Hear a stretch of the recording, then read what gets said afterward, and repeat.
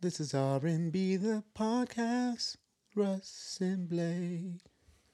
This is the show that you'll love today. R&B, the podcast. Russ and Blake. Let me know if I make any mistakes. Or keep it to yourself. All right, y'all. Welcome back to R&B Podcast with Russ and me, Blake. Thank God for this opportunity to have this conversation. It's a little chilly outside. Yeah, man. How are you feeling today? I feel great. Yeah, you woke up, trained the client. I woke up this morning. Yeah, I got to the gym at 6:30. Worked out myself. Real. And then worked with a couple clients. Head on over here to share some dialogue.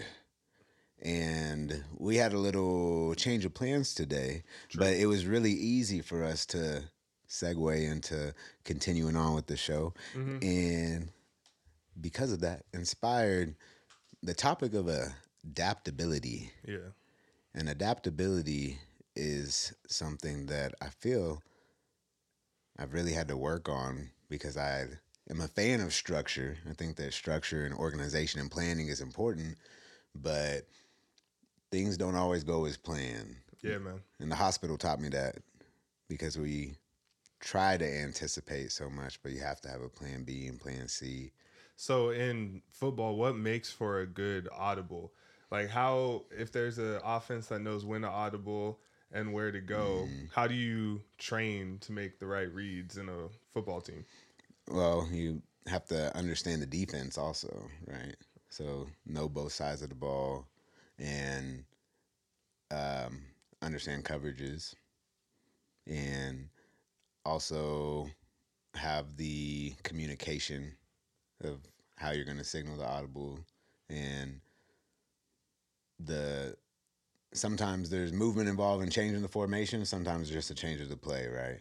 But the head honcho, the quarterback's going to be the one to make the decision of whether or not it's going to be necessary. And I think that you're actually a better audible caller than I am. Because of Madden? Yeah. That's funny. Well, if I were to explain in Madden, an audible is similar to what you're saying. I mean, I'm reading the formation that the defense is in, and then I'm reading their intentions, whether they're going to be in a man or a zone. Right? So if it's in a zone, I'm going to want to run a certain type of play, and if it's man-to-man, depending on if they're pressing my receivers or if they're off my receivers, then I'm going to have them do a certain type of route. And the same goes for basketball to an extent, right? I mean, audibles occur when your original plan is obviously failing, right? I mean, you think about Division I basketball, it's so much of the same talent across the board. It all comes down to how they execute. And as the season gets longer and you get deeper into playoffs, execution is known by everyone. So now it's who's audibling or who is making variations out of their original plan better and quicker. You know what I'm saying? Right. Because when you're at that level of competition, your skill is not going to be what sets you apart anymore. You know? It's your execution. Yeah, the guy lined up across from you is probably just as good as you, or maybe even a little bit better than you. And then it's going to come down to the play calling and the execution. And, taking that out of the sports context, I, have explored different professions, and I think a lot of people our age have done that. And it's hard to get off of a path that you've already trailblazed, right? And explore a new opportunity or a new interest that you may have. And part of that is being adaptable as well, calling an audible in your life when things may not go as planned, or, maybe you met someone, started a relationship, and then you're making adjustments so that you can respect their wishes as well. And I think that being able to do that is important and might be why some people aren't able to make certain relationships work out, because you really do have to adjust your plan if somebody else's life is going to be prioritized in yours as well. So yeah, and I mean, we're talking about how the first step of this is awareness of the fact that you even need to audible. Sometimes that's not so easy to read, like within a relationship or even within your own personal growth. But what would they call that? Like, not a red flag in the sense of it's something that would make you not want to talk to this person, but a red flag in the sense of, oh, this is where I know that I need to make a change and I need to do it quick, or I need to do it strategically to make sure that I uphold this relationship or this endeavor. Yeah. That'll be a result of reflection, right? If you sit with yourself and really think about your actions and your intentions and your desires and put it all together, then you kind of get an idea of whether or not you're being fair to yourself and the people you care about. And that has to happen at a certain time in your life also, because you need to prioritize yourself. Yeah. You are the most important person in your life, so bringing somebody else into your life can sometimes disrupt the progress that you're making with yourself, I think. And I don't think it's anything wrong with somebody admitting to that and maybe taking time to really focus on their self and make sure that they're in a place that it's appropriate for them to try to prioritize someone else almost as much as their own well-being, right? That's real. Yeah. That's really real, because you're taking on a whole new set of responsibilities that you need to be held accountable for. It's good to be able to reflect. Right. And the same goes for having a kid, but a lot of people are forced into that situation before they're ready to do it. So it can be hard to be adaptable in that situation. But Oh, dang. Yeah, like a lot of times just the circumstances of life will make you have to audible or make you have to change. Right. And I see a lot of people handle that surprisingly well, I think. Bro, I feel like that, shout out to God, to be honest, because like no matter on how we perceive somebody's situation, seeing like looks like something that could derail them, or even if they believe it, there's still going to be an organizing principle around what they're doing. Yeah. And you can always kind of come back to having faith that the right thing is going to occur, or this is at least going to turn you into the person that you're meant to be. Yeah, because I know I was anxious, like leading up to becoming a father. Like the closer it got, I was like, oh, this is actually happening. And then I would look at other people I know that same age and their kids are already like 8-10 years old. And it's like, well, if they figured it out when we were 18, like I'll be all right. Like I'm equipped. Like I'm going to have to make some adjustments. You got to be adaptable. And, I'm blessed to have come from good parents. And so I've seen firsthand what it takes to be a good parent. But a lot of people kind of figuring things out on their own because they might not necessarily have the role models in their life that have displayed what any of that process looks like. And you can't really anticipate any of it anyway because it's different from kid to kid, family to family, relationship. And so again, I commend people for figuring it out. Yeah. I think that I'm an intelligent person. I put a lot of effort into trying to figure certain things out. But it seems like something that is just so natural to us and innate that, the average person figures out how to be a parent.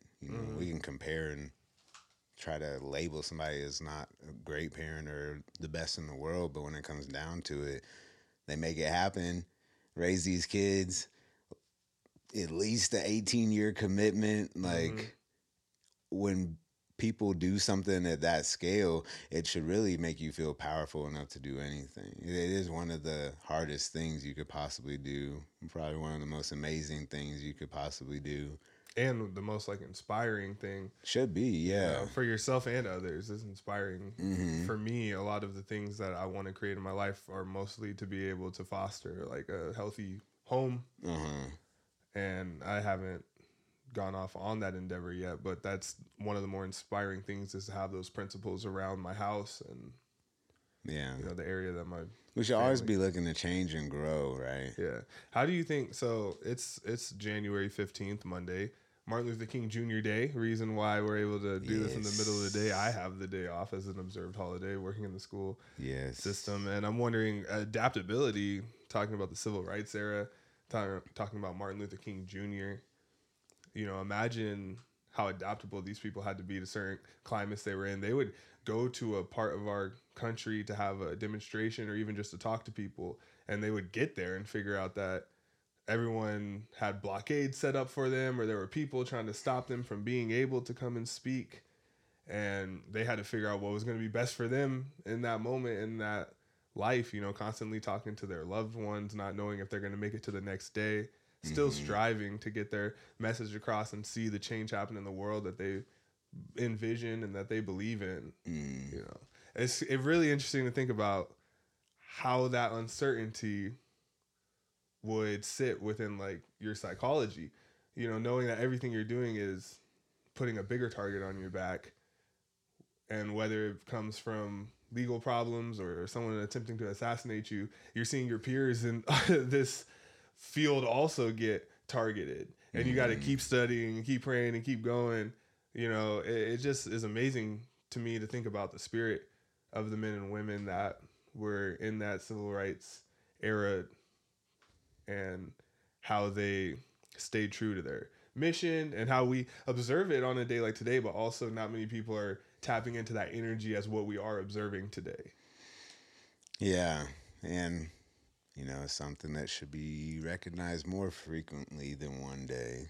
But, yeah, it is important today just to at least acknowledge those efforts, because we don't have a lot of people like that. Are you saying like Dr. Martin Luther King Jr.? Well, like that bravery? Is that kind of what you're saying? Like all of the people that were involved in that movement, you know that we lack leaders in our community, and I'm not talking about just the Black community. I'm talking about communities in general across the world. I think that there are positive efforts being made by a lot of people, but like you said, sometimes those efforts come with developing a target on your back. So, as we look back on history, it is inspiring, but I can see why it could be scary to someone to like take that leap of faith to be that change in the world, because somebody's gonna receive that opposite of your intentions. That's just how it's gonna be, especially as you move closer towards accomplishing your goal, because someone is gonna be threatened by that change. Because we're not all adaptable. And so the people that aren't adaptable and open to change will often, feel threatened in those situations. And that's when those kind of violent acts end up happening, when there seems to be so much progress in a positive manner. And I talk about the importance of collaboration pretty often, because I think that that's just one of the most amazing things that we are able to do with our minds as humans, is collaborate with each other and cooperate with each other, and for sure do that at a scale, right? Yeah. And then so when I see so much confrontation and aggression and disagreement, that's like a really low level of thinking and interaction to me. But we also view that in people of power and status, right, that are leading countries and organizations. So it gets a little convoluted in what is the proper way to make the world a better place, because it's like the little guy working his way up hits a ceiling and is met with a lot. And then if you're already in a certain position, there does have to be a level of matching those other people, or else your collaborative efforts aren't going to be received. So it almost feels like certain good people have to diminish their approach a little bit so that they can mesh a little bit better with everybody else. So I only say this because I would like to increase the awareness of the difficulty of that road, but the importance of having people that are willing to do it. Because there's a whole lot of things, a whole lot of jobs that the average person is not going to be eager or willing to do. And I'm always extremely grateful for that one person that steps up to the plate, whether it's the trash man or the cleaner or the president of the United States. Those are three jobs that I don't want to necessarily do. So it's like when the right person gets in that position, everyone else that is fearful of making that journey needs to make even more effort to support that person that is going to do a good job in that role. So then why do you think that they're so oftentimes met with just criticism and judgments towards what they choose to do that actually helps everybody in a position that needs to be filled? I mean, the people that aren't courageous enough to make the step are always going to have an opinion at the end of the day, and Sure. and think they know the right way to do it. But at the same time, they won't do it themselves. So Yeah, you know, that's you the kind of have crowd. to, yeah, you have That's the to crowd booing. have a middle ground there. But also, again, it's going to bring change to whatever is currently happening. When things are a certain way, they're that way for a reason, regardless of the context or setting. So when someone's coming in to alter that, there's going to be an opposing party. And, you know, if you want to have a political discussion, it's like, I just never understand having two opposing parties to make decisions, because to me, it's always just going to be back and forth, tug of war, and never come to a conclusion. Yeah. So, Yeah, I mean, hopefully one person's faults would be learned by their opponent, and then they would do this kind of symbiotic growth cycle because they're forcing each other to adapt basically to what's necessary as we go through time in our country. But there does need to be more opposing forces. I mean, that's the idea of competition. You can't just have one or the other win all the time, because it's better as a trio, or it might be better as 4 or 5. yeah, that's my thought, that, you know, adding another, I guess, cut to the pie. Mm-hmm. You know, the 50-50 is just ping pong. Mm-hmm. So, And there's a lot of other countries that have like learned this and do that. I mean, look at style. business structures. Mhm. Any good business model is not two people making decisions ever. Mm-hmm. You know, Yeah. it might even be one person, but as soon as it's just two, oftentimes you're not going to be nearly as efficient in decision making. But again, the importance of collaboration, the importance of building a team. Mm-hmm. You know, shoot, if we have 3 presidents, that might be a better answer. That's interesting. You know, Yeah. but I think that division of power in certain settings is very important, Mm-hmm. because power can be corrupt pretty easily. I mean, you see like a head coach that, you know, puts his hands on a kid because he just feels like he's this dominant force, can't control himself. And it's like, well, that's abusing your power. You know, we've seen it in educational settings. You've seen it in basically all relationships. It's like you let that power boil over too much in one direction, then it's hard for someone to maintain that responsibility in the way that they're supposed to. So Definitely. there needs to be some way to mitigate and have some.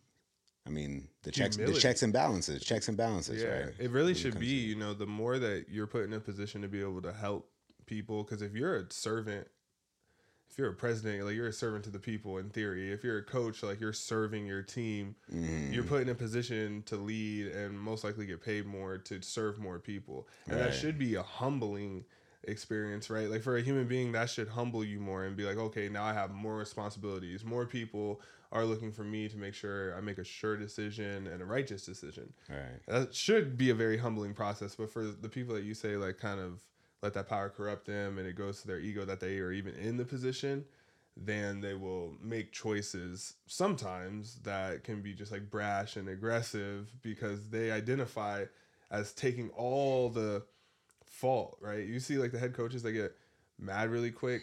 It's they know that if something goes wrong, it's Yeah. all on them, or they Yeah. feel like it's all on them. You know what I'm saying? And it's not. It's a group. You represent a group, and you're there playing one portion of what this collaborative effort is. Right. And that should dissolve you back. That should like humble you back, because it's like, okay, I'm just one of 20 that are here today trying to make sure that this thing runs. You know, if we just take the example of a basketball team, if somebody didn't turn the lights on before practice and mop the floor, like, you have no foundation for a sound practice. You got a slippery floor that could be dangerous. You know what I mean? So it literally took everyone's effort for us to get to this finished product that's good enough to go compete wherever we compete at, Mm-hmm. you know. But the first person who takes that whole group and says that this is all on me, whether it be a player or a coach, no matter who it is, they're gonna taint the entire group. You know what I'm saying? Because now you identify way too much with our result, and you don't identify with like our collective growth and resilience. It needs to always be us. It needs to always, no matter what. The success and the failures. That's why, you know, the whole squad got to run suicides because Johnny showed up late, you know. But of course, like in the moment, nobody wants to take that accountability for someone else's actions. But that's also why the coaches that are able to treat their players fairly and have that level head and take accountability when it's necessary, those are the ones that have the long-term success. And then that has kind of a trickle-down effect into the team, right? Because the players see that level of accountability and how the coach interacts with them, and so they respect the coach, in turn respect each other, and then that's how you have the proper cohesion to have a successful team dynamic as well. So, dude, and also back to how that emotion can show itself once you start adding people that the player or the coaches know into a crowd. Those people come and become spectators. That seems to fuel that, you know, desire to make it all about you even more. Now, like your woman is watching you play, your family just came to watch you coach or play. That's why you should always perform like you're being watched. 100%. Always perform like somebody is watching you. And even, it's funny because I remember when I was younger, I used to be at the park shooting around, and in my mind, it would like imagine like, oh man, like Indiana's head coach just drove past in that car and like peeped that there was a kid out here getting buckets. Like I would think like that. Like I was just always being watched by someone who could like put me on to the next level. Yeah. You'll hit that one shot right when they drive by and they're like, wow. It'd be a dude on a bike. I'm like, oh bro, he probably like a scout. Like every single person that would pass, I would just imagine like they were able to like kind of criticize me at the highest level, and they would see me and be like, oh, he grinding. Look at this kid. But it's never that. I just got to park by myself. Just using my creative imagination. But having that mindset kept you going, and it made you motivated, and it did allow you to reap benefits in a different way. Because we never know what that moment's gonna look like. So you still ended up having your moment and your opportunities. It just manifested in a different vision. For sure. It's so interesting how once you add somebody watching you, and you know if they could put you on or something like that, how that can change your performance. But then when you think that way, you end up not performing to your highest potential. For sure, bro. Because you see these professionals, they're the same exact thing all the time. That's what makes them professional. They're able to just happen to the same performance, ability, and all this type of stuff. Yeah, there's nobody that could be in the stands that's going to get them out of their zone. Nobody. Everybody's watched them at some point already. Everybody's already critiqued, watched them. They just do the same thing over and over again for years if they're blessed enough to do that. Yeah. You know, I think that when you set your sights high and really try to attain things that might seem out of reach, and you just keep pushing and pushing and pushing, that a lot of times you surprise yourself. And again, I think that the end result isn't hardly ever what you expect it to be, but I just would like to inspire anybody listening to shoot big, you know, shoot for the stars, because we need people to do that. And the worst thing that can happen is you fall down and you get back up. Nobody's going to judge you for failing. When it comes down to it, you're going to get more judgment for never trying to do anything. Yeah, and from yourself. And from yourself, which is the most important thing, right? Your own perception of yourself. And when you try to do difficult things, you'll be more impressed with yourself and you'll respect yourself more. And that self-respect will manifest in other people respecting you. So, you know, I try to have conversations with a whole lot of different people. I have conversations with extremely confident people and conversations with people who don't believe in themselves at all. And then everywhere in between. And it's interesting because when it comes down to it, those people are facing similar, like, I guess, roadblocks in life and difficulties and misfortunes, but they just perceive it a lot differently, it seems. And it's easy to feel like you're the victim in the situation. It's easy to feel like you're a victim when life isn't going your way, especially when it's happened consistently and it seems like things are just stacking on top of each other. But the people I've met that are intentional about trying to make good things happen or step out of their misfortune to continue to do good for other people, it's interesting how positivity just seems to find its way back to them eventually because they don't let the negative things in their life take away from their how they operate, right? Mm. Because we're gonna have a lot of roadblocks and unexpected events, but once you dwell on those and let it take away from the time that you can spend really contributing to the world, that's when you fall into a situation that's really hard to get out of. But people see your efforts when you fight through those situations, and that's how you kind of get a stronger team, right? Yeah, dude. Like the freedom that we possess is measured by how do you respond to things. You know what I'm saying? Like with the freedom we have, we're able to respond to different situations how we choose. And I feel like that's the big indicator or difference between these people who are either really believing in themselves or really not believing in themselves. Is because when things happen, the people who super believe in themselves are like, all right, next decision up. Like I got to just keep going. Whereas this person on the other end that might not have as much faith in their decision making is going to dwell on what happened to them, and they're not going to get up and make the next choice. You know what I'm saying? And that's why I think people like to challenge themselves with things like playing golf or with little activities that are difficult, because the people who start to get good at moving on from what just happened quicker. You know what I'm saying? Oh, and that's that's what it is. Yeah. Because as soon as you have that bad shot and you keep thinking about that one bad shot, and it's 3 holes later, like you just messed up your whole game. Yeah, I've experienced that so many times. Like I could go a whole 80% of a game with fine decision making, get to one part where I mess up, and it's like, all right, how quick am I going to get back to what I know I am? Like how much am I going to think about this way I just messed up? And we've seen it happen so many times, right? They're cooking, and they have one bad play and they just let it fumble into just a sloppy finish to the performance, right? For sure. I'm not even trying to judge the officials in the NFL because I don't know anything about football officiating, and I know that they're professionals for a reason. But I do see sometimes in these playoff games, like one call will go wrong and then another call like soon after, and it makes me think like they're that trying to first make up one for it. Yeah, that first one probably sparked their like awareness of and pressure they feel, and then the second one was probably the mistake responding to that.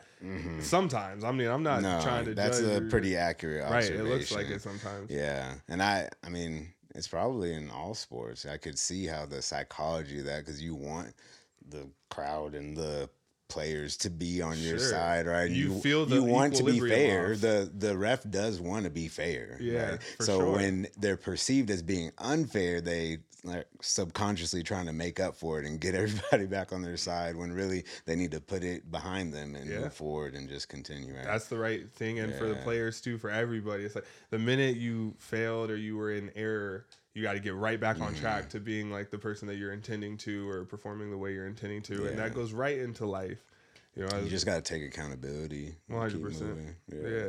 It's funny though. You watch somebody like a Michael Jordan, you know, watch Last Chance or go watch his highlights. He was unconscious, bro. Like it's almost like the mastering of the consciousness that comes with failing. Players like him and Kobe, it's like they learned how to completely master their emotion when they fail, and not think that their skills are diminished because of this moment of error. You know what I'm saying? That's still 100% faith in yourself. They have a different measurement system of their performance. They're literally out there to perform. I mean, they of course want to win as like a product of their performance, but their goal is to perform at the highest level that they have been training to perform at. Yeah. And so once they've accomplished that, all the other things just fall into place, right? Because they're playing their role, and so at the end of the day, the only way that they're gonna look negatively at their outcome is if they did not perform to the best of their abilities, but they're always bringing the same energy night after night after night. and didn't make any excuses and would take accountability and be back in the lab and fix up whatever mistake they made. They were confident that whenever they made a mistake, it wasn't going to happen again, you know, and that mistake was going to propel them to be even better. And then the best of the best expect to fail, because without the failures, you never have the opportunity to build into the best possible version. True. You're not being pushed if nobody's making you fail. True. And then also they expect abundance, you know. Right. Eventually they expect for that to rain out and they drop 65, you know, they expect that the same tried and true formula will produce abundance one of these moments, probably more than less, you know, if you really have faith in it. Yeah. Because they put the time in. Yeah. It's just, it's so beautiful how our belief about what it is that we should receive comes into play as we're trying to master something and yield the certain results that we want from it. Yeah, it's interesting. I don't even know if it's like what we think we should receive, though. You know, I feel like the people that are really able to manifest, I mean, well, I guess the idea of manifestation is really envisioning like what you want, but also a piece of that is just being happy and content in your own being and like knowing that your efforts are valuable. Sure, like if you can imagine what you want, then the day-to-day getting to what you want is helping you walk in a purposeful step. So what I'm trying to get at is like, you know, the Buddhist angle of like having wants and desires, right? like leads to suffering. Right. So a piece of that is kind of just being content in the journey. Right. I think that the way you mesh these two is like, I desire to be the person moment to moment that would get what it is that I want. You know what I'm saying? Like if you desire this certain result, then you have to love walking the path to your result, because once you get to the result, it's like, man, whatever, the path of what you're you know, walking is your purpose. You know? So I think that's because I totally agree with the Buddhist philosophy that the sufferings lead to desire. And like you're saying, that's only if you don't understand that like each moment is building to what it is. Right.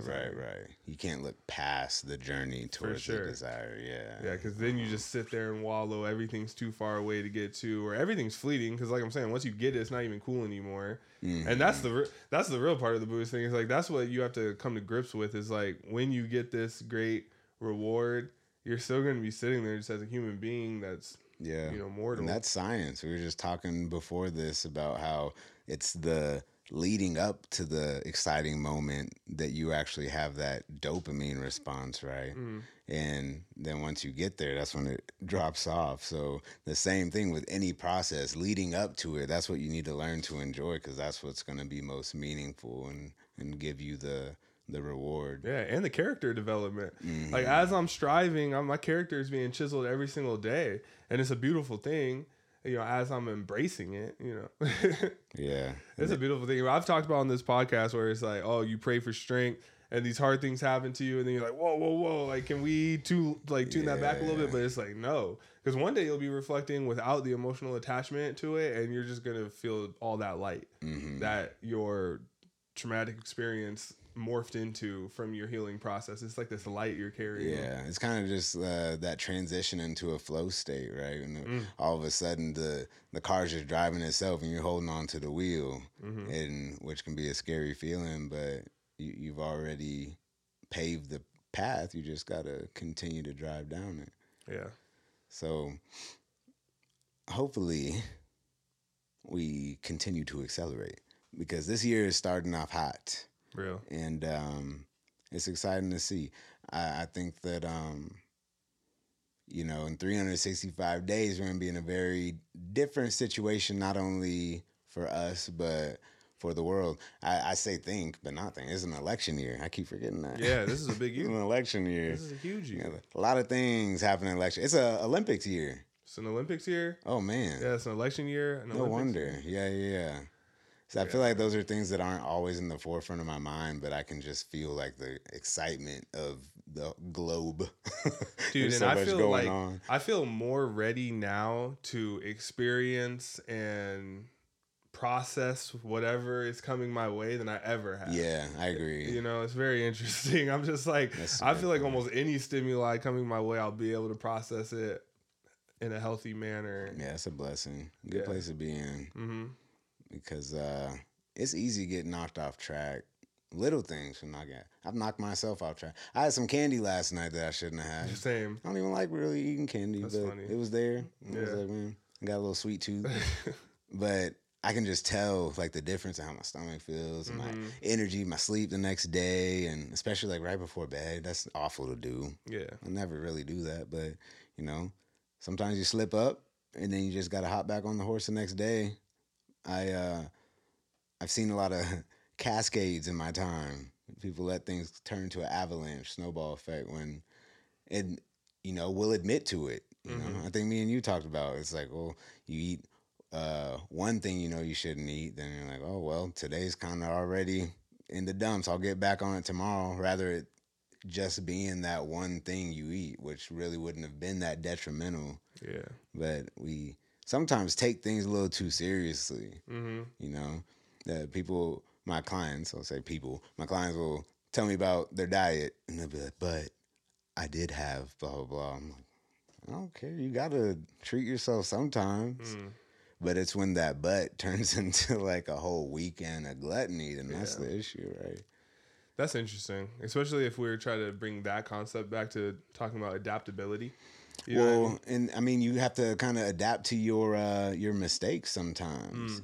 And I mean, it's very easy to just take a turn and stay in that direction, but you can take a turn and turn back. You just have to have that mental fortitude. And sometimes it takes accountability to have that control too. Yeah. Supreme accountability. Yeah. You know, and that's probably the closest you get to feeling very energetic, content, happy, and light is the most that you're able to take accountability for your actions. And that can get very difficult. You know, I think that's why we should take our ethics serious, because you might do something that you don't have a philosophy to be able to like forgive yourself for, and then it can get very difficult to maneuver at, you know, going to sleep and just having your mind at ease. I don't think we understand how important it is to kind of check our morals and ethics, you know? Yeah. And be very intentional with that. Point. Yeah. Because you're taking care of yourself by doing that. You know, you're honestly doing self-care by walking in a ethical way.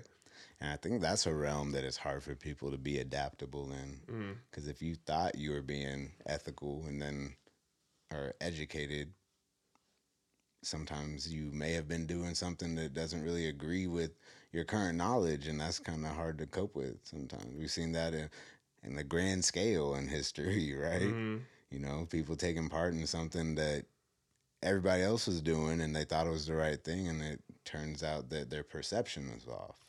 Yeah. I think that those are interesting phenomena, because some people pass away without ever knowing that what they were participating in had a detrimental effect to other people, or that it might have been unethical. It's probably the only people who is brought to their awareness. Now they have to cope with the fact that that's happened. But technically, they would be a victim, you know, if they didn't have the information to be able to make the right decision. You would kind of be a victim to your environment. You know, and that's interesting and something that you have to say very humbly, because you could easily be just as plagued by that phenomena.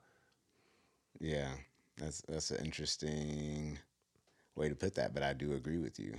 Yeah, it's just some people could be triggered by that thought that someone was acting out of good faith and doing bad things, and they never knew they were doing bad things. But, you know, if you are the victim to that person. Yeah, bro. And I think that's what the argument for the people who don't want critical race theory taught in the public education system, that's their argument. Is like, we were doing bad things out of good faith, you don't need to come and like repurpose the narrative and teach our kids that it was actually out of bad faith that we were doing those things. You know what I mean? Like, I think that that's what they're trying to say as I study that and try to understand it myself. Because I do understand the whole, like, don't come back and say all of our ancestors were just terrible people trying to hurt people. Because some of them really weren't. They were just entrepreneurs, or they were just frontiersmen, and they were just going with the business practices of their time, and you're trying to paint them as devils and all these different things. So I try to understand that side, but I still feel like a certain narrative of history does have to be said. That's a true one. And it's Martin Luther King Jr. Day, so that's confusing. You know what I mean? Like, I was trying to figure out like what this all like kind of means, and what they want, what they expect. Who? The Department of Education, you know, because I don't understand fully what historic conversations or lessons are critical race theory to them. But I know that they don't want critical race theory taught, because that's on the homepage for the Arizona Department of Education. This is right there. You know, it says if your child has been like taught critical race theory, you know, contact us and let's talk about it. All these different things. They don't want it happening. Yes. Well, Russ is a teacher, y'all. For those of y'all that don't know, and Russ is of mixed race. This is true. So when he has these conversations, half of them's white, half of them's black. He's coming from a very neutral position. Yeah, as neutral as I possibly think I can be, bro. Right, Like, you know what I mean? Like, I genuinely am trying to be empathetic for every person on each side, because I love every person on each side and my family. You know? And yeah, it's difficult. Good old government funded programs, you know.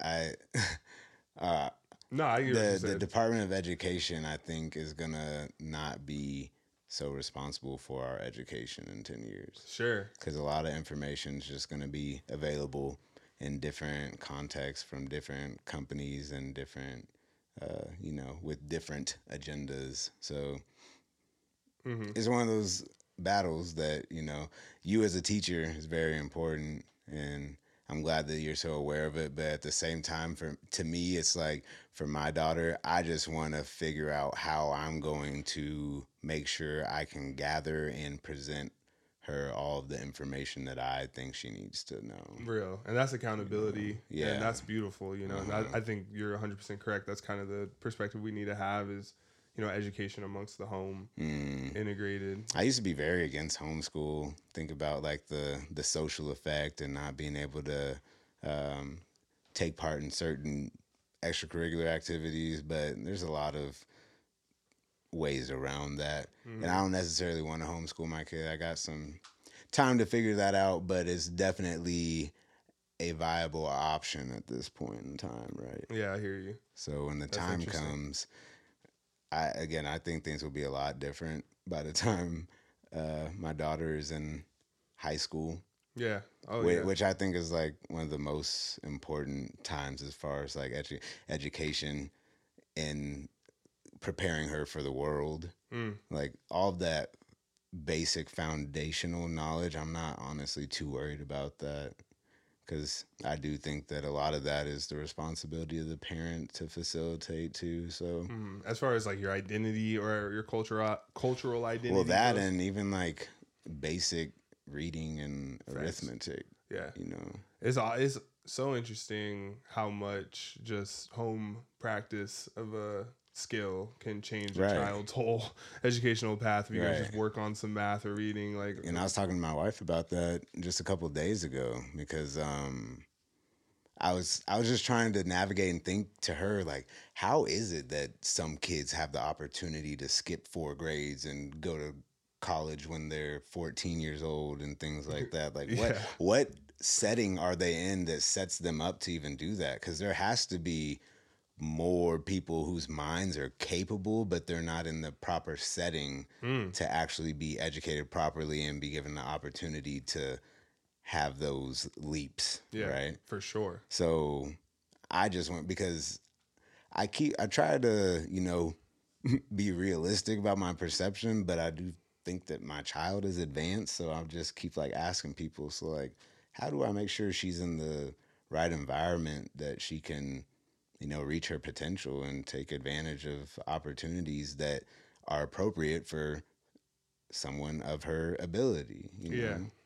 So, And that's such a good question that you're asking. but what makes me sad is that a lot of my friends that are teachers, they're like, "Oh, you don't want to go to my school." Oh yeah. You know. Yeah, probably most public education. Yeah, and that makes me sad because there are people that I respect and they're teachers that I'm like, oh, I'll say like, oh, I can't wait till she can be in your class, and they're like, no, you don't want to do that. Yeah, man. So That's like, fair. what institution can I go to where all the teachers are on the same page and presenting information that is innovative and accurate and positive, and that also believe in the institution they're working for? Because I mean, think that's definitely that's going to be a important. private school in the area, especially in the Right, area which is we're in sad. right now. Which is sad that it Yeah. has to be that, but is what it is. Yeah. In the area you're in right now, the public schools around there are going to be good schools. But they're like they changed. Really? Yeah, they really have. They have. And that, I mean, because they were good schools, Yeah. but the leadership, I think, isn't there. You hear a lot. There's like way more fights now, and the overall grade point average is lower, and they're not having as many kids get scholarships. And Bro, these kids in the district I work in, there's a lot of school fights that get reported. It's because kids don't know how to talk to each other. They don't know how to articulate. They don't know how to take. I mean, we used to have a lot of fights at our school. Not a lot. Yeah, I wouldn't say a lot, but there would be fights. Like it wasn't, if there was a fight, it was a huge deal. But maybe once a year, twice a year, we would. Which I don't know. Some people don't think that's bad. I've literally heard people of status and power say that like one thing that's wrong with these kids is they don't fight. Some of these kids need to get hit in the mouth. I'm like, okay. I've never been in a fight. If you listen to this, I'll say that on mic right now. I've never punched somebody in their face, man. Man, that's 27 years old. I don't plan on ever doing it. I think that's one thing that made me nervous too. I'm like, I can feel that I've had to adapt into being a father, and part of me is like that protective nature that I feel I'm more capable of that than I have been in the past, which is like, it's good because it's necessary, but I don't want to be in that situation. That's good, man. I feel like that's the best way to humbly walk. So don't test me. Right, like I was gonna say, like I feel like that's the best way to humbly walk with a lot of strength. You're like, man, I feel my protective energy inside of me, but I don't want to hit anyone in the face. I guess I have with gloves on. There you go. It's organized. Never in a street fight. Yeah, I feel you. And that's good. That's a testament to your ability to get out of a situation. Also try to stay out of these streets. That's true. Well, yeah. I've always used intuition. I remember in school one time, I thought you were gonna hit a kid in the face. Remember? Yeah. But I didn't. Yeah, exactly. You didn't. And what's funny is like you were so upset with this kid that in my mind I was like, oh, Blake definitely hit him. And then I see you guys and you're like, nah. And I was like, that's cool. I remember feeling proud in that moment. No, I've had times in my life where I've been extremely angry with people. Yeah. And just like we were talking about on 2 episodes ago, I think, like, we all have bad thoughts. We all have aggressive thoughts or naughty thoughts. Like, I'll say it, bro. I feel you, though. That's like natural Naughty humans, thoughts. like, and it's something that people don't want to admit to. But when it comes down to it, it's what you do. Your actions are what's important. Yeah, bro. So, like, cope with what's going on in your head. Yeah, let your stream be of honest with yourself. For sure, let your figure stream it of out. consciousness go by and observe it. Observe it without the judgments. On what's good and bad. But yeah, all those times that I wanted to knock somebody in their mouth, I didn't do it. Yeah. Every consequence single is time. too heavy. The And consequence you don't is even too want heavy. to. I got too much to lose, and I don't want to. I don't want to harm someone just because in me in that moment. That's why just being present is so important. Yeah. Like evaluating your situation and really thinking before you act. Some people can't process quickly enough to think before they act, and then the action comes before their brain can figure out what they're doing. But some of those instincts just got to be under control, especially if you you know, want to, I mean, well, yeah, if you want to have control, you know, Yeah. I guess not everybody wants to have control. Some people don't want to be in control. There's a lot of responsibility that comes with being in control. And sometimes when you just act like the world is doing stuff to you and you have no control, it's a little bit easier to go about it in that way. For sure. And we can talk about adaptability with that, you know, because you have to be able to adapt to the environment, even if your environment is sending you signals of distress. I can take, for instance, with teachers that have disruptive classrooms. You are adapting to a whole new room now. If you have like 4 students that are disrupting your class and purposefully being disrespectful, and you know, That sounds awful. Yeah, but honestly, it's not. If you handle it like the correct way, you know, if you adapt to it in the correct manner, you can use that situation to show your calm, cooler head can prevail and you're the educated and mature one. You know what I mean? Or you can try to identify with their energy and let it hit you, or they said something that hurt your pride and now you want to stoop to a lower energy to communicate with them, and that's where you get yourself in trouble. How do you guys handle threats from students? Well, I would do a threat assessment if I thought that it was an actual threat. I mean, it just matters how much my understanding of this student and the believability, I guess, of there's what just their like threat so is. much anticipation that goes into your job and like trying to read the kids and like sure. keep the environment safe. That's and the clinical perspective. yeah, so I just was curious because obviously you want to like avoid physical confrontations, but you don't want to like over exaggerate certain situations For too. sure. And you don't want to give too much reaction to a Right. statement that could just really be a maladaptive behavior because they're upset. And I'm just thinking like, because you work with mostly women and they have to navigate these same situations as you. So I get what does that process look like, helping them determine if they need to transition into more of like a defensive or like alarm type scenario. Yeah. I mean, I would suggest with anyone in that type of situation that if they feel uncomfortable, like make sure there's more people around. You know, if they have any uncomfortable feeling, no one's going to judge them for saying they needed more people to like be around them just because they felt uncomfortable, just as an adult or a human being. You know what I mean? So that would be like the first collaboration. step. Collaboration. That's always the key. Yeah, and then obviously, you know, you might have some students that are, you know, saying sexual comments to them. And if in the same sense, if they don't feel like a physical aggression, but they feel uncomfortable in that sense, just like have other people, or if you've been threatened and you want to report that, you can do like a threat assessment. We can have somebody talk to them and figure out what's even really possible. You know, most students, like I said, they'll make threats as like a maladaptive behavior, but that's especially in 2024, dude, that's a very difficult line to try to balance because of the climate we're in with like school shootings and actual things happening inside of schools. So, you know, kids know what they can say to get people to be like, oh my God, you know, but there is someone who will actually do that and who actually does have access to what they say they do. So you have to, you know, take it all serious, but at the same time, you don't want to reinforce something with so much attention, you know, and make the kid think that, oh, I could do that and make everybody so startled and get so much attention if I just say this. And you know, you know, because you can get the same attention by working super hard and coming and doing something that is amazing and positive, and you'll get the same amount of attention. You know, that's one thing I spend a lot of time trying to get kids to understand is that the attention you receive from your negative choice, it might be quick, but it's very fleeting, and it actually leaves people thinking that there's something wrong with you. Whereas if you took the time to gain this attention in an appropriate manner, it's going to feel better and it's going to be more motivating to you.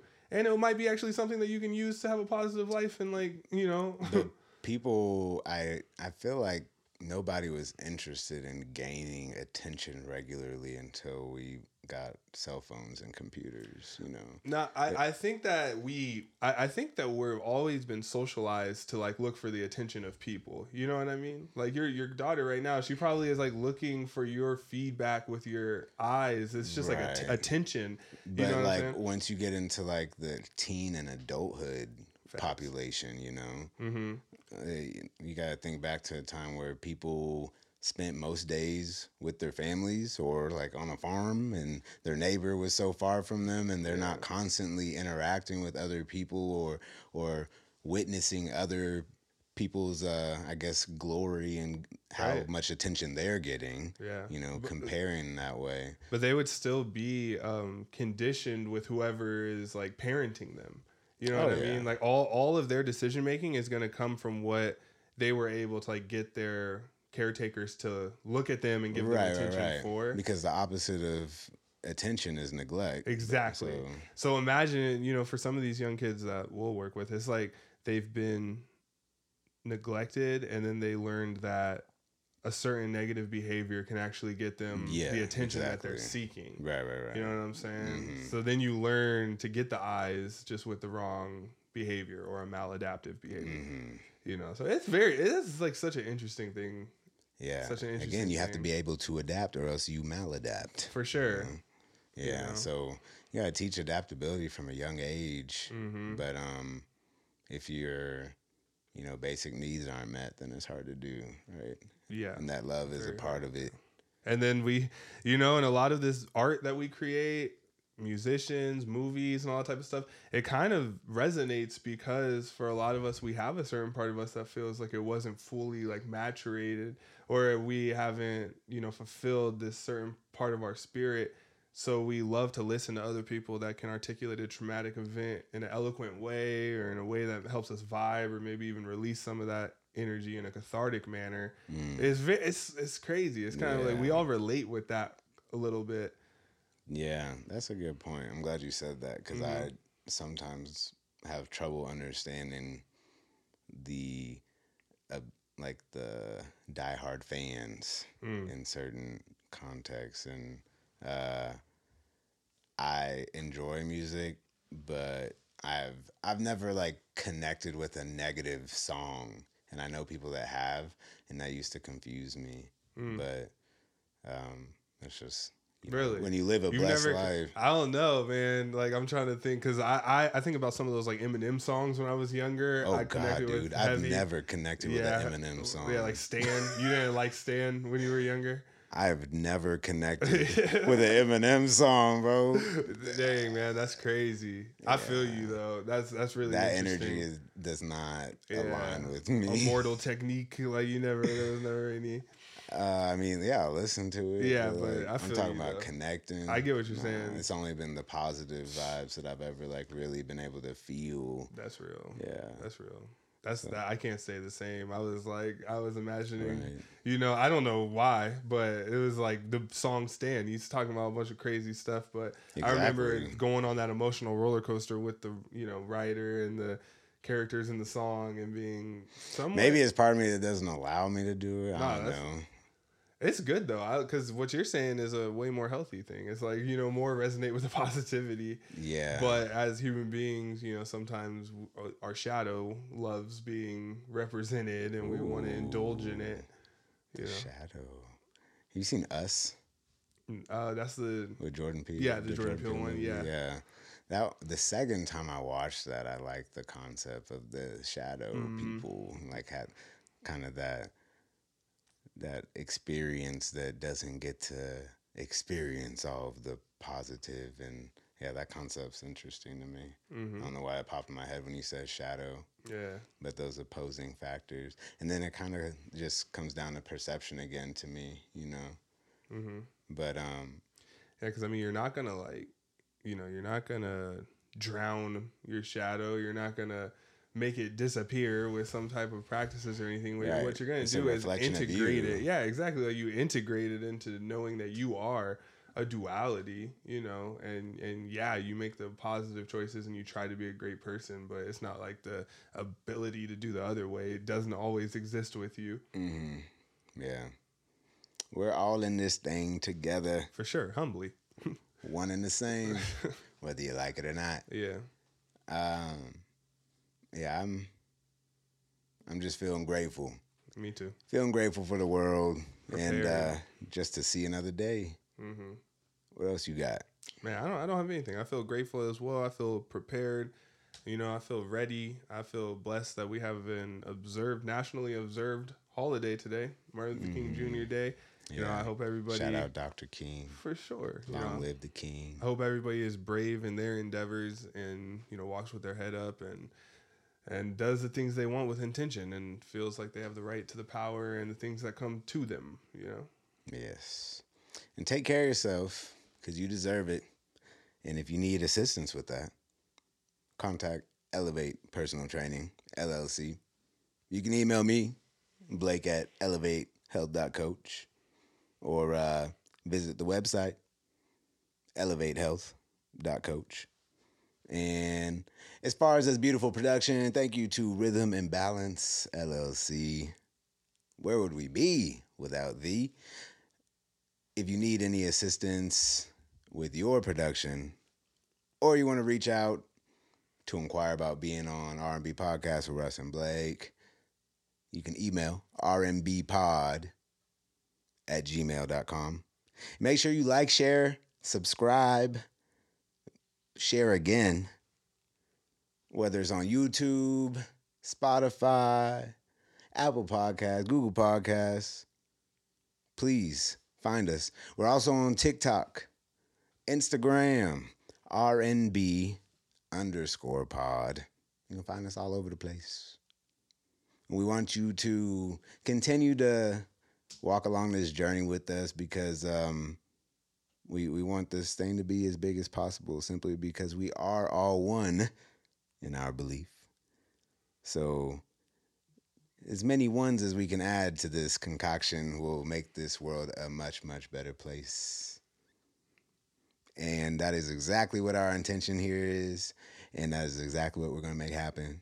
So spread some love and positivity every opportunity you get. And like last week, we'll see you next week. Peace.